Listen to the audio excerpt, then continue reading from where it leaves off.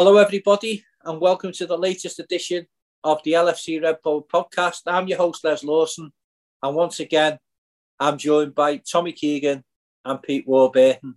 Let's start today. We're recording this on the 25th of May, which is the anniversary of Rome, 77, and also Istanbul, 2005. So for all Reds who are listening to this, and all Reds who aren't, may the first and fifth be with you. So we'll move on to the disappointing, really, performance and results against Aston Villa. And I think I'll start with you, Pete, and think, well, what did you think of the performance and the results in the end? Yeah, I thought it was pretty sloppy. I mean, the last few programmes we've done, we said how well we started, and we look tired, to be honest. And Villa were winning a hell of a lot of second ball. If we were clearing, Canate and Van Dijk were getting the heads to clear things, and it was always falling to a Villa player.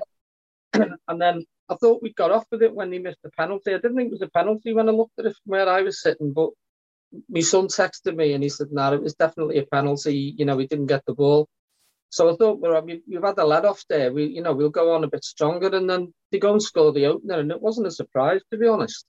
I just thought we looked really leggy and tired, The thing that annoyed me and annoyed everybody in supporting Liverpool was the time wasting and that, and it's upsetting, really.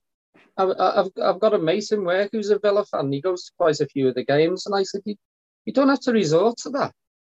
Got some really good players. That Douglas Luiz is a good player. The lad who scored is a good player. I mean, even the goalkeeper, who was the world's worst for doing it, he's a World Cup winner. They've got some good players in the ranks, but they were resorting, and I didn't think Unai Emery was that sort of manager, and they'd be resorting to, this time wasting, and that infuriated the crowd. And thank God we got an equaliser, because if we'd have lost that game, it'd have been an injustice, to be honest. And I think the worst one, I mean, we were talking at half time, and we said, well, we had our friend Mr. Tierney a couple of games ago, and we thought nothing could get any worse than him. And then we go and get the other guy from Manchester who did the other game, the Brentford game, Taylor. And I thought, well, it can't get worse. And this lad, this guy was worse. And I don't know, maybe putting two and two together, but he was the one that Jurgen Klopp yelled at. On the when he was fourth official, and maybe that was in the back of his mind. But some of the decisions he gave were ranked poor, not just against us, but also for Villa. He made the game very disjointed and stuff at times. But I thought that the weirdest one time wasting Villa did was when I think Trent put a cross in. Their centre half, I think it was, headed the ball away and went down clutching his head, and the ref stopped the game. It was Ashley Young. Was it Ashley Young? Well, there you go. Yeah.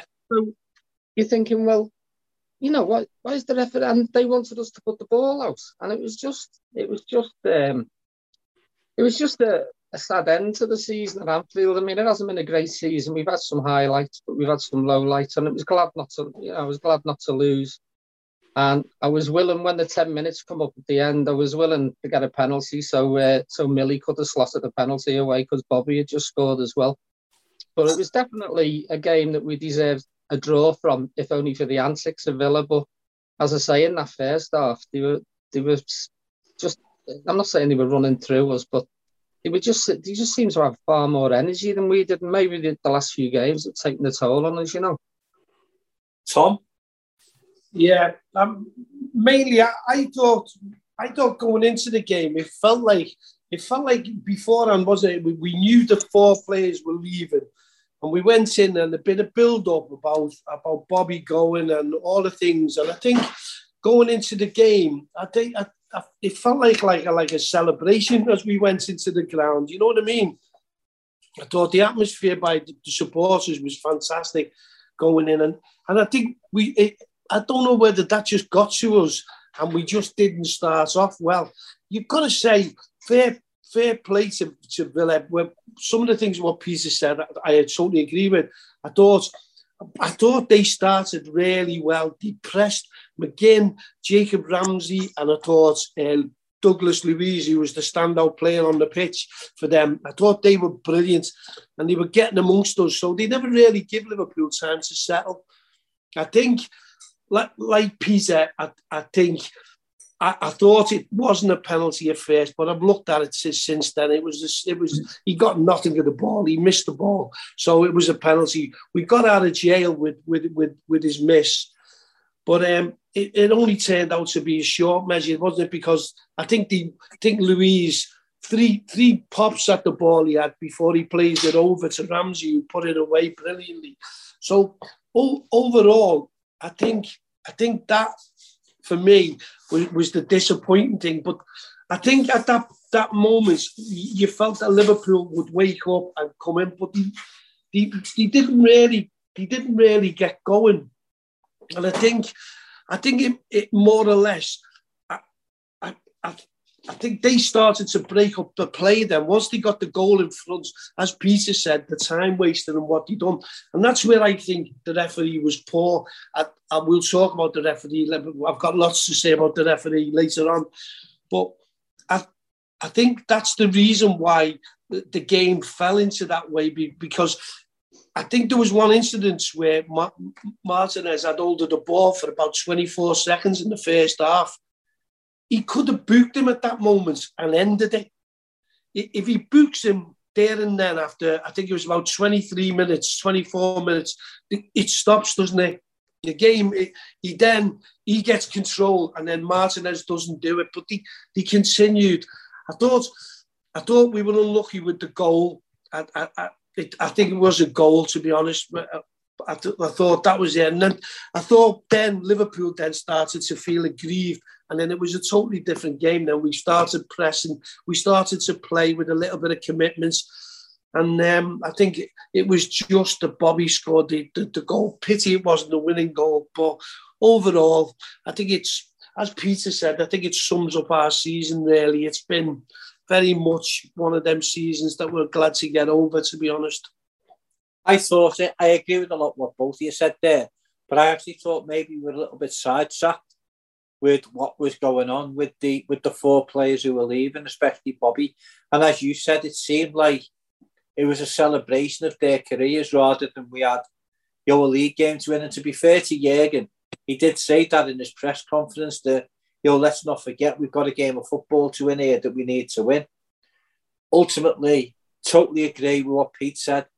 The start was very, very sloppy. It was slow. The build-up was slow. Players seemed to be either over it or under it in the passes. There didn't seem to be a lot of threat going forward because everything seemed to be out of sync, if you want to call it that. And then, as I say, I thought it was a stonewall penalty by Konate from where I was sitting. No complaints when it happened. And like Pete said, I thought we got away with it when Watkins missed the penalty. And then, they scored. Jacob Ramsey scored a goal very similar to what Curtis had scored, both against the goal against Tottenham and the one against Leicester, where he come in at the back post and stuck it in the far corner. A lovely finish, well worked by Villa, and they were good value for that one goal lead at that point. They also produced one of the best free kick routines I've seen at Anfield, where they had a free kick and we were all lined up on the edge of the box, and Jacob Ramsey made a run from about just on the centre circle, and Luis Diaz seen him coming, but what he did was he put Luis in two minds, and Luis didn't know what to do, which is quite right. If Luis drops in and goes with him, then he's playing everybody on side. So Luis stayed where he was on the line. They played the free kick perfectly. Jacob Ramsey got the ball and Ali pulled off a brilliant save at his feet. But it was a fantastic free kick routine. The referee, for me, at that point, was starting to spoil the game. He was stopping it. They were time wasting. They were taking the time with the free kicks, players going down, and he wasn't booking them or doing anything about it. He was very fussy with his decisions. He looked totally out of his depth to be a referee in the Premier League for me. And then, the second half, we come out and we were better in the second half, but still not good, if you see what I mean. We thought we got the equaliser when Cody Gakpo scored, and for some bizarre reason, it was disallowed. Now, for them to come out afterwards and say that he hadn't deliberately played the ball. Of course, he deliberately played the ball. It didn't just hit him. He played the ball because he knew the ball was going across the goal and his leg moves towards the ball. So he played deliberately at the ball. That then should have played Gakpo onside because Virgil, who played the ball, was in an offside position. And then, so that plays Virgil on, the ball goes across, Cody puts it in the net, and then bizarrely then, nobody knows at Anfield what's going on. And for some reason, for an offside, they send the referee over to the screen. And once you went over there, you just knew what was going to happen. And then, luckily, Bobby sort of makes a move. And Mo Salah, who I thought tried, as he always does, but nothing was coming off for him, had one of his more disappointing performances for Liverpool. But the one time he got a decent cross in, beat his man, and Bobby was there at the near post to put it in. And for me, I thought over the 19 minutes with Villa's antics and the way they sort of sat and didn't really try to do anything in the second half, I thought we probably just edged to deserve to win the game. It wasn't to be, and it was an emotional send off for the four players at the end, and something that Liverpool as a club did very well with the presentations. And I have to say that the send off that the Kop gave to Bobby and Millie especially was absolutely superb and second to none. So yeah, a disappointing result, a disappointing way to end, really, a disappointing season. Not so much at home, although we've had some good games at home, as Pete said, but the standard hasn't been as it was over the previous years. And for me, again, in that game at the weekend, the whole sort of midfield, sort of functionality, people in there, started to rear its ugly head again, because none of them sort of performed to the level we know of. And, it was no surprise that all three of them got substituted in the end. But yeah, disappointing. So, Tom, you wanted to say something about the referee, so the podcast is yours. Do you know what? I said after the game, I thought it was the most inept performance I've ever seen. I thought we couldn't slide any lower after what we've seen this season with the referees. But my God, he took that to a new level. I thought he was totally incompetent. I just thought he was useless. As Peter pointed out before about when someone headed the ball down, he constantly let players drop to the floor, knowing that they were failing. Do you know, just overall, his decision, the decision not to send Mings off for what he done for the assaults on Gakpo was shocking. It was to see a footballer with 3 gashes on his chest, and then to say it's not a dangerous tackle. It just makes a mockery of it, doesn't it? Really, and then as you said, I think that what Lee had said to me, Lee said to me while the game was on, he said, that's the first time I've ever seen a referee go over to look at an offside. He said, you're either offside or you're onside. He said, why do you need to go? The VAR should make a decision. It's either offside or it's onside. And he bottled out, didn't he? VAR. See, this is, to me, Les, this is the problem with VAR, isn't it? VAR was brought in to make the game better. And it certainly isn't doing that, because it's confusing everything. Because you get a decision like the goal we talked about before, with Gakpo, and you eloquently put it before about how it was played on. He did try to clear the ball. He put his foot up. He tried to clear the ball. So Brooks made a mistake. Not only did he make a mistake, but they allowed the goal the next day, exactly the same at Crystal Palace. So there's no consistency at all, is there, in any of them? But to me, I think Brooks, if he's one of the up and coming ones, it's quite terrifying for the Premier League, isn't it? Because the standard this year has been abysmal, absolutely abysmal. And that's not just me or Liverpool fans saying it's that. Every club is saying the same thing. Yeah. You know, the standard is awful. Pete, have you got anything to add to what Tom just said there? Only with regard to, well, what Tommy said is spot on, to be honest. But the Gakpo incident was pretty close to me because it was towards like the left wing down towards the Anfield Road where I sit. Gakpo didn't even put his head down to head the ball. He was upright. And I just, as soon as he blew up, well, as soon as he went down injured, we all said there's a red. And then he went straight to his pocket. When he got the yellow card out, we're thinking, he's got to go and review that, surely. And then when Gakpo had to change his shirt and because of the blood and that, and we just couldn't believe it. And you don't necessarily want players to be getting sent off all the time for tackles, but I don't think there was any doubt in that at all. And then, like Tommy says, you've got VAR there that are supposed to judge mistakes on the pitch and sort of put the referees right. And they just backed them up to the hilt as well. And it was just, I just couldn't believe that decision, to be honest. But, you know, he made so many poor decisions throughout that game.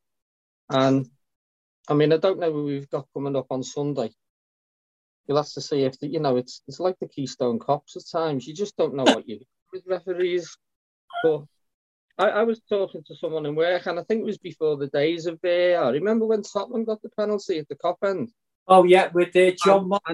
And John Moss, he went over to his liner, and you could hear him talking, and he said, and I think the thing he was trying to make out was, did Lovren play the ball purposely? And if he did, it was it was a penalty. And the linesman couldn't verify that. The linesman said, I couldn't tell you 100% if you played it on purpose or not. And John Moss said, I'll just give a penalty anyway. He didn't see it, did he? He said he didn't see it. Yeah. He said, I've never seen it myself, but I'll give it. I never saw it, but I'm giving a pen. Now, you would have hoped if in the days of VAR, if that was about, that would have been overturned, because I don't think Lovren purposely played the ball. But, there's so many. I think they've got to look at the rules and try and make them such as, I'm not saying simplify them, but don't overcomplicate them. They're overcomplicating everything, from the offside rule to like what we saw against Villa, where they asked them to go and have a look at the offside. They've got to simplify these rules, because a lot of us fans, just, especially in the ground, we don't know what's going on half the time. We really don't know what's going on. Can I ask you a question, Pete? Yeah, go ahead. Do you think VAR is better for the game as it stands today? And to you as well, Les? Not as it is today, but I think it can make the game better, yeah. I always was an advocate of, when we were talking about it a few seasons ago, and it was mooted it was going to come in, I was made up, to be honest. Because, things like, going back pre-VAR days, the goal that was disallowed at Man City when Sterling was a yard onside. Things like that, I'm thinking, well, VAR will eradicate all that. But it's the way that they're bringing these so-called decisions in, and they're making it so complicated. I think they've got to look at the offside rule and start looking at, I've said it for ages, just look at the feet of the defender and the feet of the attacker. Give the attacker the benefits of the doubt. If his torso is ahead of the defender, so be it. Just work off the feet, but they're working off armpits, they're working off shoulders. So frustrating when you see. We got 2 goals at where was it? We scored 2 the other day. Leicester. Very borderline, and they could have gone either way. A linesman, if he didn't have the backup of VAR, could well have just put his flag up because they were so tight. So I think VAR can work, but it's got to be looked at properly, to be honest. For me, Tom, it's not VAR. It's the clowns who are using it, because whatever system you use in whatever industry you're in, you've got to have competent people to use that system. And if you have a group of people in Stockley Park sitting there watching the game on the television, and they come up with bizarre decisions, that's what's ruining VAR. It's not the system, it's the people who are using it. And until they get competent people using that system who are prepared to tell the referees that they've made a mistake, then it's never going to work properly. And the other thing that needs to be removed is the words subjective and clear and obvious, because those two statements are just get out of jail free cards for the on-field official. Their opinions, aren't they, Les? Yeah, but the thing is, it's an opinion. But a lot of them. But what I'm saying, Tom, is a lot of them are matter of fact. It shouldn't be an opinion whether that ball was played deliberately by Konza when it got knocked back by Virgil van Dijk, because you can see it was. So that's not opinion. That's fact, right?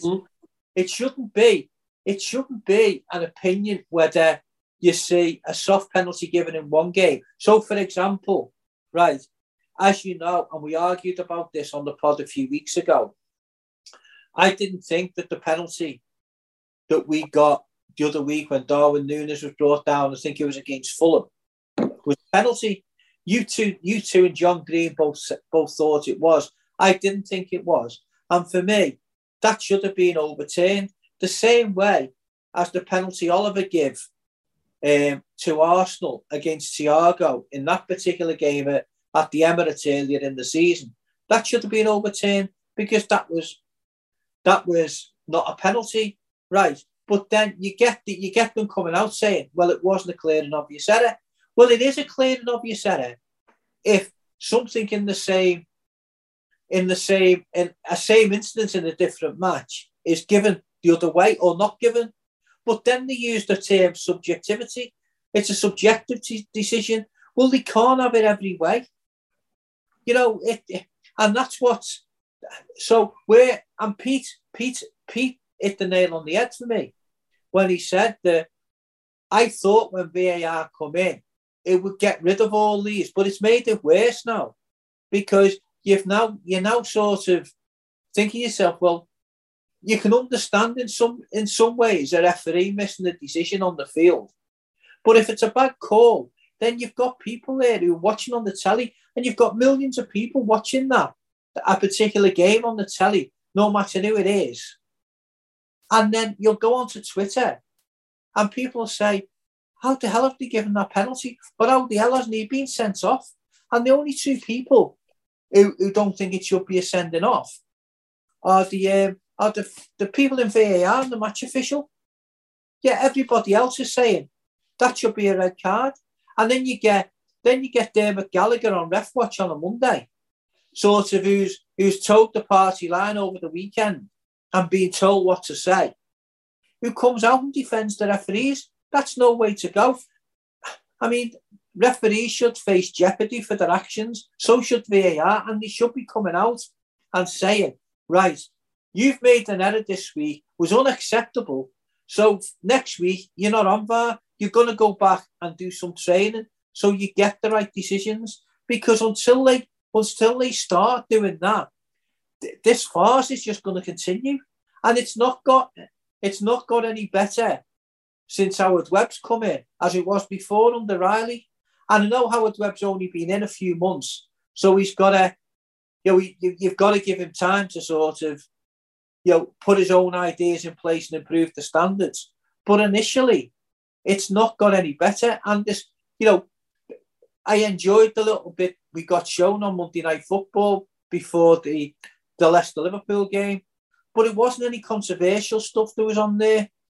It was all the sort of hand-picked stuff to show them in a good light, etc., etc. I want to hear what I'd like to hear, for example, the conversation that went on between the VAR official on Anfield on Saturday, Tony Harrington, and the on-field assistant Brooks, to see what did they say to each other. That should be heard, not just by the people on TV. That should be heard in the ground as well at the same time, so we all know what's going on. It's consistently, isn't it? It's consistency. We want consistency. Everybody wants the game to be better, but until you bring in consistency, it's not going to happen, is it? And I think that's a great what he's talking about, Webb. I'm not going to condemn him, because we've had years of Riley where it's just been what's it called. He's not going to come in and make massive changes in 4 months. You know what I mean? So I'll judge him by what he says. What some of the things he's saying. One of the things he was saying is he's going to have mic'd up so we can hear that during the game. They're not going to. It's not going to be done live. It's only going to be done afterwards. So not done in the game like it is in rugby. No, it's not going to be during the game. It's going to be done afterwards on like a separate show, like with Ref Watch. There'll be a separate show, and like the controversial incidents will be shown, so the conversations can be heard. Because apparently, according to Howard Webb, what he said on the Monday Night Football the other week, he said it can't be done live because FIPRO won't allow it to be done live. So that's not a decision that he is making, basically. But I agree with you. It should be done live, so that everybody knows actually what's going on. You know what I mean? I think the thing is, and I'm not sticking up for them in any way, shape or form, but I think you find it awfully difficult to mic up a referee and sort of broadcast that live, because you know what the language will be like from the players. They're not going to call them sir like they do in rugby. They're going to be effing and jeffing. And you know what it's like now on Sky? If there's a lone voice in the crowd shout something, you can hear it. Apologise for the industrial language, as they call it. They're not going to do it live. It'd be good to hear the retrospective commentaries where they can bleep things out and say why the referees are given certain decisions. But I honestly can't see it very soon coming to the point where they do in rugby, where you can hear the referee and he gives when he gives the decision in rugby, which I don't watch a lot of, in fairness, because I don't particularly like it. But when I have seen the odd game, and he's explaining to both sets of players why he's given a particular decision, and they abide by that and walk away. And you know what it's going to be like in football. They contest everything from a throw-in to a penalty and everything else. So I think we're a long way off that, to be honest. But retrospectively, there's no reason why they can't do it. One thing I will say about the referee on Saturday, and it's the only positive thing I will say about him, is that the amount of time he added on, especially in the second half, was fair enough. But what I did think, where he then let himself down, is where he agreed with Jurgen Klopp, is that within the 10 minutes, there was at least another couple of minutes to add on that he didn't do. You know what I mean? So at the end of the day, he went part way to doing what should have been done, but he didn't. He didn't go as extreme as I would have liked him to have done. And I know it's going to be a difficult situation at times, where it's going to be your particular team that's going to be one goal ahead, and 10 minutes extra time will go up. But I just think it needs to get to that. I've been in favour of that for ages, because the 3-4 minutes that went up in the majority of the games, it was just a pre-planned thing. How many minutes should we add on? We'll just guess, around about 3-4 minutes. And it would just be the same every week. So if it takes 10, 12 minutes to be added on to get this message across, we'll let them do it. And the other thing they need to start doing, then to start to bring it down, is to start booking players earlier, as you said before. Yeah. So, when a goalkeeper is taking 26 seconds to take a goal kick, he goes to the goalkeeper, he talks to the VAR people and say, look, next time he takes a goal kick, just let me know how many seconds he's going to take. And then he goes to the goalkeeper and says, you just took 26 seconds for that restart to happen. You're on your final warning now. You take no more than 15 in future, right? And then if the next one is 18 seconds and the VAR comes in and says, right, that was 18 seconds, he immediately books him. And then that will just stop it, because it reminded me, the time wasting and the referee reminded me at the worst I've ever seen, which was the Chelsea game in 13-14. Yeah, definitely, Les. When Martin Atkinson booked Ashley Cole for time wasting in the 91st minute. Mm. And he was the only one who got the time wasting. I think that Martin, as I looked at the clock when he booked him, and it was 76. Yeah. I said to the lad next to me, that should have been after 26. And not only that, he booked him on the 76th minute, and he carried on doing it. He carried on wasting time. He thought he was going to get sent off there, Peter, didn't he? When he went up, he booked somebody else. Yeah, I know. He started to move quicker then. It was funny at the end when Millie went up to shake hands, and I think he exchanged a few pleasantries with him. I think he thought he was just going to say well played and that, but I think Millie said something to him at the end. But, it's like we've all said, if the referee is stupid enough to let them get away with it, they'll carry on. And I haven't seen the stats on it, but I'd love to know how long the ball was actually in play on Saturday. Yeah. It was even less than 40 minutes actually in play.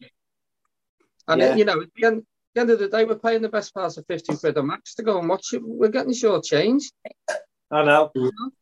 Definitely. That's been my point all the time, is that the referees aren't doing the job in a number of ways. And the fact is now, with the implementation of VAR, right, VAR should be there to look at all the close decisions, etc., but also to monitor time wasting in various ways, and to get that resolved and get booking people. Yet nobody likes to see people get sent off, but at the end of the day, if that's what it takes to get the game functioning properly and to get fans getting value for the money they've paid for the tickets, then so be it. You know what I mean? And it's something that I hope over the course of next season we will see implemented by referees. And at the bare minimum, I want to see the correct added time added on, whether that be 8 minutes, 10 minutes, 12 minutes, or whatever it be, at the end of each half. So be it. But that's what's got to be done. And eventually the penny will drop with these teams to stop doing it. Right. So I know it's a difficult one, but just one word. I'll go to you, Tom, first on this. Who was your man of the match on Saturday? Do you know what? It's a weird one, Les. Probably I would have given it to Bobby for the goal and for he brought us back into the game, really, didn't he? So I think it would have been. I think you were struggling to find a man of the match, to be honest, for the Liverpool side. So I would have given it to Bobby. Pete? Yeah, I can't disagree. The only other one I thought may have come in with a shout was Cody. I thought Cody had a decent game. In flashes, not right for the full 90, but he showed some good flashes, and he's going to be a good player for Liverpool, Cody Gakpo, no doubt about it. Yeah, as I say, full house, I can't disagree with you. I thought Bobby made the difference when he come on. Good movement, excellent finish for the goal. And as Pete said, it was a day where I think the vast majority of the team were below par. And I thought Cody Gakpo, I thought he did better when he went into the midfield position, to be fair, Pete. But yeah, I think for the impact he made, sort of, Bobby would be my man of the match as well. So just before we have a little bit of a chat about the who we might think might go down with Southampton as the relegation battle reaches its climax on Sunday, I just wondered, just a couple of minutes. It's a famous day in Liverpool's history today, 25th of May, 1977, Tom. A 21-year-old Tommy, right? What were you doing, and where did you watch the game against between Liverpool and Borussia Mönchengladbach in Rome? I watched it I ended up watching it in the Speak British Legion with Speak British Legion with my father-in-law, Michael Bell. And what was the atmosphere like in there, Tom? It was great, you know. It was watched on a small telly, and it was brilliant. People forget, don't they, just to interject there a minute, Tom? People forget back then that even if you were going to a pub to watch the game, you were still going to be watching it really on a similar size TV that you had at home. There was nothing like these massive big tellies that we've all got now, or big screens or anything. Yeah, it's when you go back, doesn't it? And it's. Do you know what? You think back and you're looking back and you're saying, you know, where did we go from? You know, like the TV, as Peter said the other week, you've got football 24 hours a day now. In them days, it was like, it was a rarity to get a match, wasn't it? You got the big games, but it was like, it was watched on a telly, on a small telly amongst, you know, like lots of people. Where was you, Pete? I was actually at home watching that one, Tom. I left school, I think it was at the end of the previous year. So it was only months into a new job. And we had a bit of a tyrant boss. He was a right ogre, he was.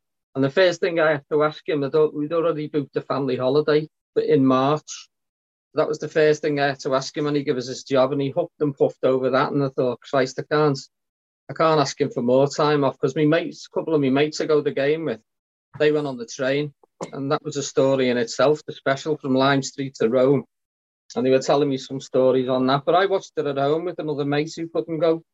And we just had a couple of beers watching it. And then my mum at the time was working evenings. She used to work evenings at Lever Brothers. And she phoned up and had all the girls in the canteen singing "You Never Walk Alone" down the phone. It was brilliant, like. So yeah, I watched it at home, and you know, I know of a lad, my brother-in-law to go to the match with now, a mate of his was serving his time, and he had exams at the end of his college year. And he said to me, Brian, my brother-in-law, he said, "I'm just going to Rome." He said, "Sorry." He said, "I don't care, I'm going to Rome." And he didn't even do his exams at the end. He was doing engineering exams. But Brian said, "I've seen him recently." He said, "He's still walking around. He's got a good life and that." So part of me wishes that I just said, "Look, I'm going." But as I say, I was a little bit in awe of this man, you know, this boss that we had, and I thought, I can't ask him; he'll go mad. So I just stayed at home and watched it, mate. Yeah, I'm the same. I was still at school. I was 14. My mate Brian Johnson, who now lives in Australia, he was going on the train with his mum and dad and his brother Derek, rest in peace, mate. Who are no longer with us, and as I say, they asked me to go with them, and unfortunately, it was like exam time at school, leading up to exams. So my mum and dad said no, not to go, and I ended up watching it at home, just about recovering from the bitter disappointment of losing the FA Cup final on the Saturday. And you know, those immortal words from Barry Davies will stay with me forever. What a delighted scorer! It's Tommy Smith. Yeah. You know, when he got the second one, and as I say, you know, to win all big ears for the first time, absolutely tremendous. And I was first in school the next day, and then which was my birthday, and obviously, and then up at St George's Hall from early to see them coming back with the cup. What a great time to be a Red that was. Well, it's always a great time to be a Red, to be honest. So we'll move on to 2005. Just dead quick on that Rome trip. My mate who went, his mum said, "I've done you a few buses there to take with you," because they didn't know if you were going to get thingy. So he said, I had this, like, you know, the goaler bags, the sports bags you used to get to put your footy gear in. He had one of them, so he opened it up by crew. You know, like you're going on a school trip. And the hands everywhere.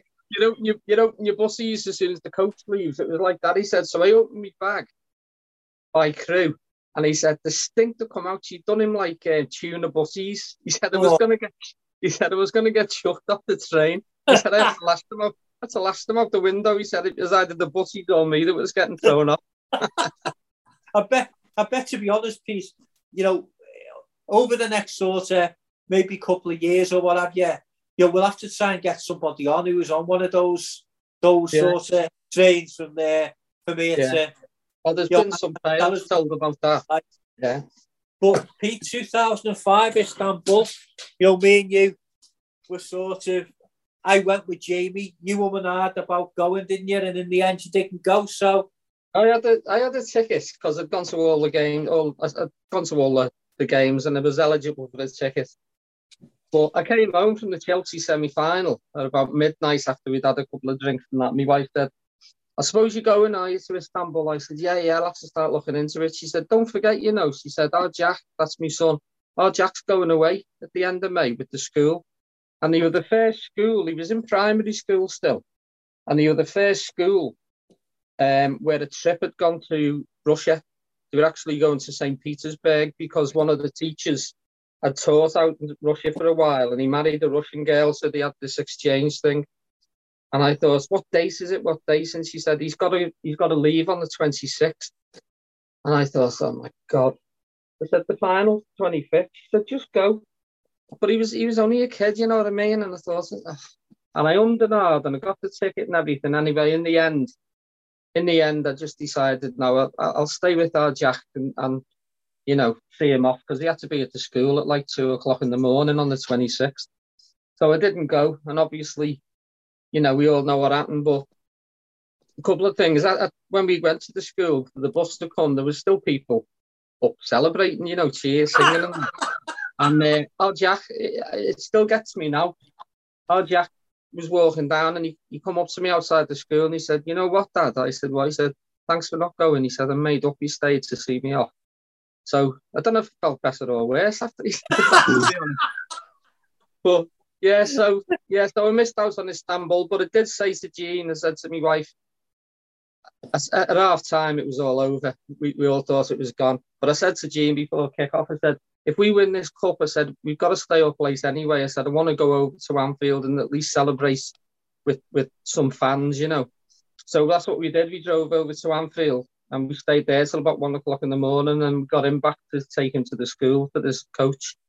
So, yeah, he's a little stuck at times, He couldn't have gone. If he'd have gone on the 27th, I'd have taken a chance and flown straight back, you know what I mean? But because I saw you, didn't I? Yeah, you got home. Yeah, we were on the next day for the homecoming. We were around together. So what about you? If you'd gone a day later, I could have come with you and done it, Yeah, that's it. Les, I never got a ticket. Yeah. So one of the unfortunates who never got a ticket. But I watched it, funny enough, with Susan's brother, who's no longer with us, who died when he was 47, Paul. And he came. We bought a case of lager, and we put the telly on and we watched it in the house, the two of us. And he was in a wheelchair, Paul. And at half time, I had to take him home. He said, "That's it." He said, "I'm going." So I had to take him back and come back to watch the second half on my own. And he was phoning me every couple of minutes after they all got back. But you know what? Incredible days. I've seen some great finals, seen lots and lots of finals. But the one we missed out on in 2005, I was forever gutted. Yeah, well, as I say, I went, and as you both know, I don't like flying. And as I say, Jamie, that was Jamie's real first season in going regularly to watch Liverpool. So after we beat Chelsea, all he kept saying, Jamie was 10, 11 then. And all he kept saying on the way home from the match, we are going to try and go to the final, aren't we? Because as soon as we come out of the ground, after the semi against Chelsea, there was people giving out flyers about booking trips. And he sort of said, "Oh, we are going, aren't we, Dad?" And I'm umming and ahhing and saying, "Well, we might not be able to get a ticket. But if we get tickets, we are going to go, aren't we, Dad?" Anyway, when the next day when I comes home from work, my mum come down and said to me, you're going to have to do something with Jamie. He said, "Oh, he's going on about." is going to this final in Istanbul. He said, and she said, if you don't take him, he might never forgive you. I said, but you know me, I hate flying. Anyway, my tickets come on sale on Friday the 13th or Saturday the 14th of May. I always remember this. And I thought to myself, I ain't blooming going up to get tickets to a final when I've got to fly on Friday the 13th. So I thought to go up on the Saturday. So I thought, I know what I'll do. I'll let the queue decide whether I should go or not. And my mum took Jamie to Blackpool for the day. Anyway, gets up at about 11 o'clock, drives up to Anfield. The tickets are on sale till 12:30. And I thought, if the queue's right around the ground, they ain't going anyway. I parks up, and the queue was only by the Bill Shankly statue. I waited 10 minutes, got me tickets, come home, booked the trip, and then it was worth it for just the look on Jamie's face when he come home from Blackpool, and I showed him the match tickets and told him we booked. 500 quid, they return, most expensive day trip ever, but one that was worth it. At half time, all I'm thinking is, I've got to get on a plane to come home now. And then I'm going to get my credit card bill in. But wow, what a second half and what an ending. And, you know, it's a day I will never ever forget, because Liverpool have played twice on my birthday, which is the 26th of May. Once in 1989 against Arsenal, and we lost 2-0 and we lost the league. And the other one was a few years ago against Real Madrid, when we lost 3-1. And the only consolation I can give is that because I was in Istanbul on the day of the final and the 2 hours ahead, by the time the penalty shootout had been completed, it was actually the 26th of May. So I can actually say to people, in a way, that we have actually won the European Cup on my birthday as well. But yeah, it was an unbelievable trip, and the homecoming was even better. And, you know, to spend it, you know, with Pete and Jean as well, you know, just made it even better, you know, for us. And I think it was still on a high for about 6 months after that. You know, what a trip. You know, remember it forever. And, you know, I'll be forever grateful for Jamie for badgering us to go. Because if he hadn't have done, I'd have been watching it at home, or maybe even watching it with you, Pete. So that's our stories for the 1st and the 5th anyway. So, right, who shall I pick on first? Tommy, go on. Give us your 2 teams to go down with Southampton. I think me heart. I'm going to say, like, what's it called? Leeds and Leicester will go down, Les. Pete. But, okay, Tom, carry on. Tom, no, but like, I think it depends what happens with Everton. But I can't, for the life of me, I can't see Leeds and Leicester winning, and I can't see Everton losing. Just fair enough, Pete. Yeah. Well, it's quite interesting that all 3 that are in the mix are at home, so it's going to be interesting. Leicester might get a result against West Ham, if only for the fact that West Ham have got this final to look forward to. I don't know. I think Everton will get what they need. I mean, if they only get a draw at Everton, and I think if Leicester win, is it? Yeah.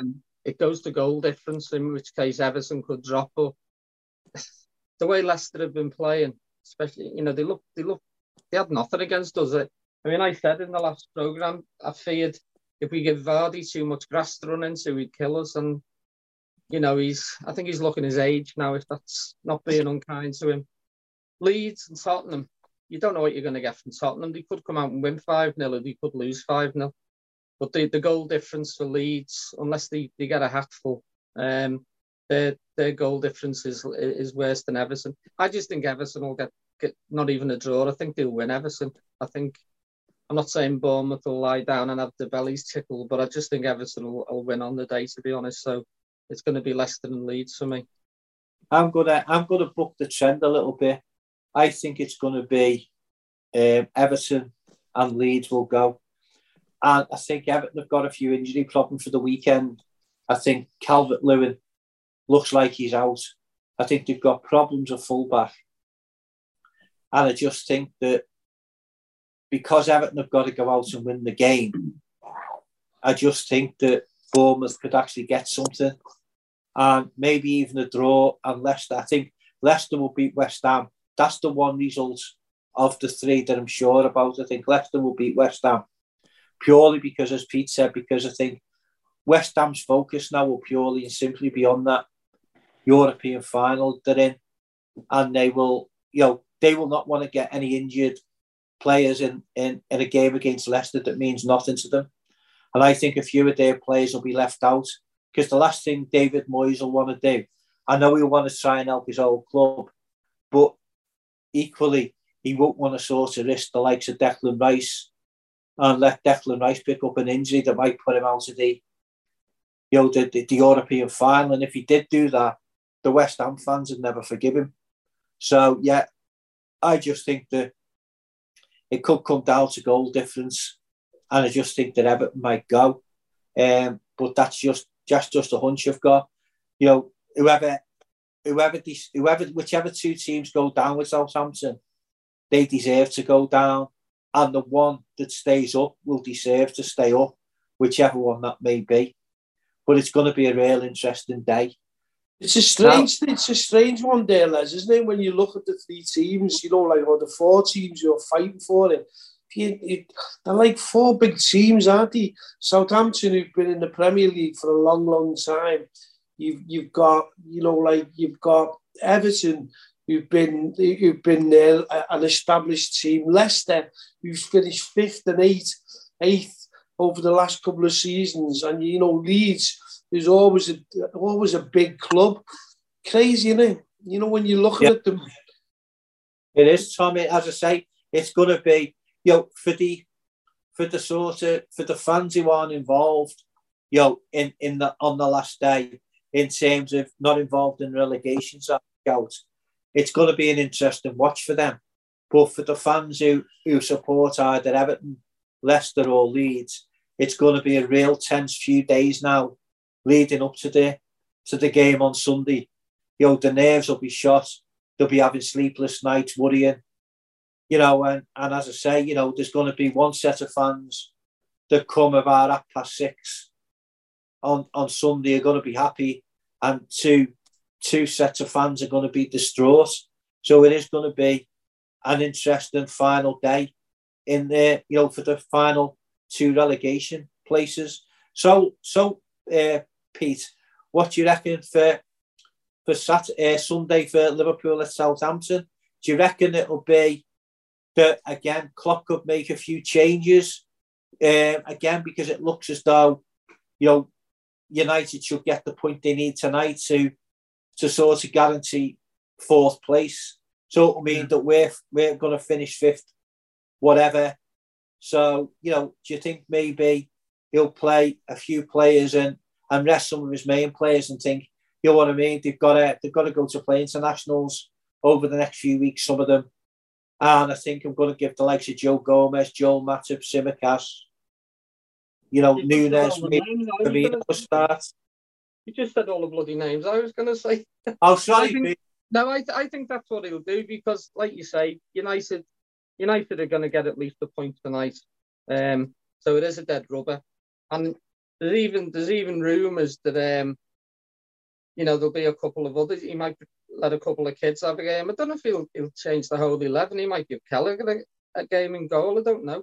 But I can see Gomez coming in. I can see Tsimikas coming in. There's even talk of, I sort of saying, Arthur Melo might even play. So, you just don't know. And it's not like we're going to give the game up and help Southampton stay up. They're down anyway, so we can't be accused of throwing any games, anything like that. So, yeah, I just think it'll be a game that will get played out. A typical end of season game.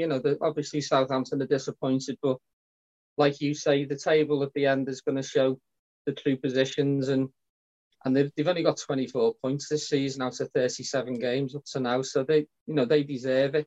And just going back to the relegation talk, I mean, the last few weeks, I think out of the three that can go down, I think Everton have been the best of those three. I mean, they went to Brighton and absolutely wiped the floor with them. they went to Leicester and they should have won at Leicester. And I think Everton have probably shown more fight than the other two teams. And then you look above Everton and you've got Nottingham Forest and Bournemouth. They were buried weeks ago.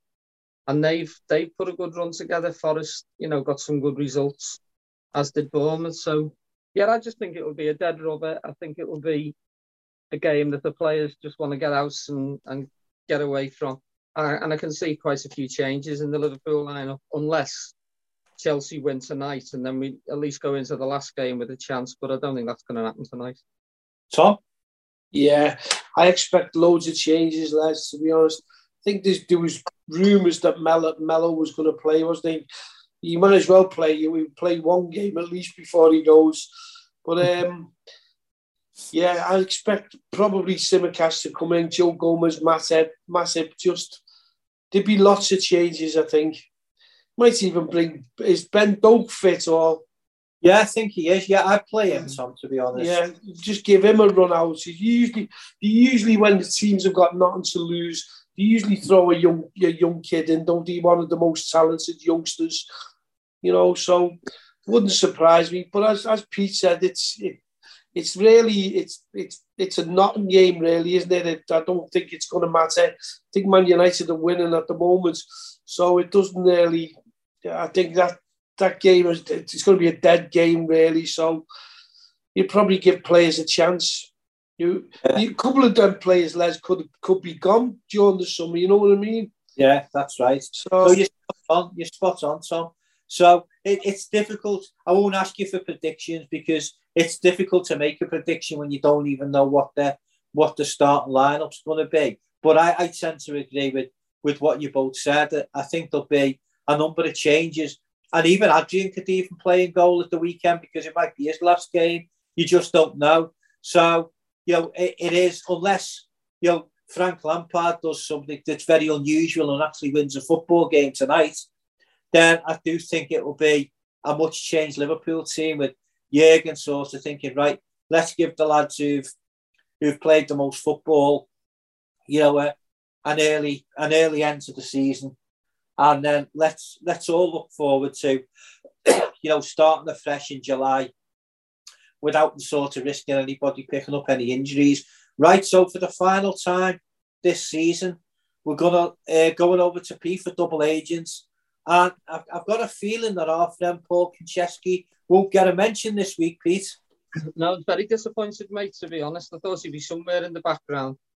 I thought what I'd do for the last double agent is pick a 1 through 11 with a couple of subs rather than go through. There's about 36, 37 players that played for both Southampton and Liverpool.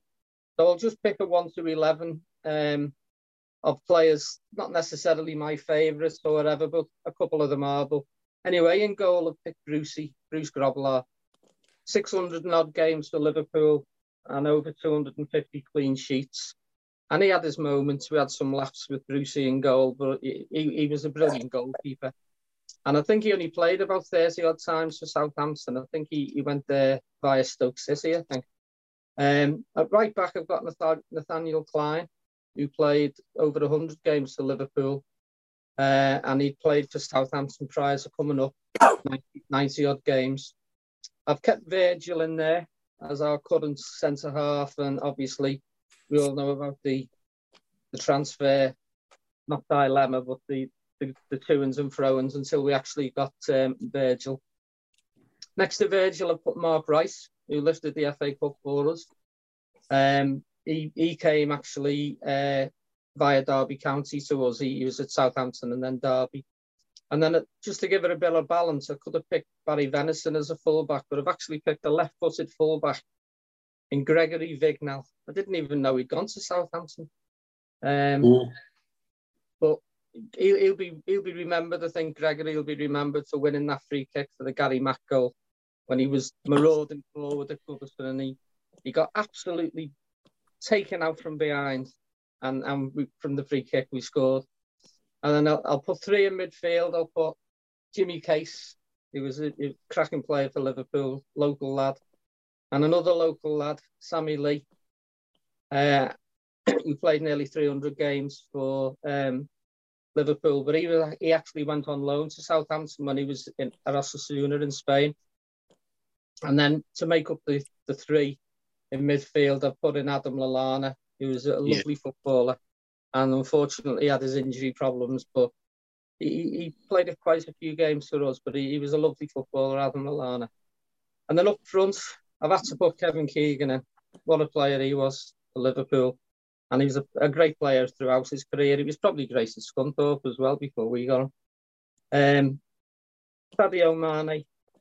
Yeah. And to make up the front three, I put our favourite robotic Peter Crouch. And the very nomadic, how many teams Peter Crouch, he's probably played for more teams than Konchesky has, to be honest. But I put Mane, Keegan and Crouch up front. And then on the subs bench, I put a goalie and he played twice for us. And we got him on loan because Dudek and Kirkland were injured. And we got Paul Jones in and he played a couple of games for us in goal. And then I put one of the four who's leaving us, sadly, at the end of the season, Alex Oxlade-Chamberlain. And I think we've said a few times before on this programme that, but for that injury that he got against Rome, he probably could still want to been one of our top players now. But sadly, he's going to go. I wish him well in his future. I hope he stays in, a good level of football, top level, maybe in the Premier League. But so that's my 1-11 with two subs anyway. Yeah, you could have added to the subs bench there with Jamie Redknapp and Dejan Lovren, and also Ricky Lambert and Danny Ings. There's a few, as I say, I didn't want to go. Danny Ings, a few older ones as well. But yeah, it's maybe I might do this next season. I might just do a 1-11, and then we'll throw a few extras on the bench and do it that way. Yeah. And I'm sure he will come back to haunt us. Yeah, it wasn't a bad team. That's some players in there. It's a really good side, to be fair. You know what I mean? Lots of not just great players in there, world class players who've won many, many trophies. You know what I mean? So well done with that, Pete. That's your last double agent of the season. So thanks for that. I know a couple of the lads in work really enjoy listening to the double agent part of the show. So well done with that, Pete. So okay. Yeah. So can I just say something, lads, before I go quickly? Do you know what? I just a little memory, what's it called, of at the end of the front three, probably the greatest front three that we've ever had. Probably we just mentioned Sadio before, and Bobby is about to go. So all that's left is Mo. I think when we look back in times, I think we can remember how good them front three really were. Been fantastic servants. Be really sad to see the lads go, but hey, we move on for the new season, and that I think brings the net down on it. Yeah. Well, wish them all well. Yeah, you're not wrong there, Tom. They were fantastic. They were the best front three in Europe for a good number of years. They all complemented each other really, really well, and they all brought different qualities and different skills to make them the special trio that they were. So, yeah, great memories, and I'm sure all Liverpool supporters will cherish the memories and be thankful that they all, that we saw them play, so many fantastic games in the red shirt. So once again, everybody, that's the end of this latest edition of the LFC Red Poets podcast.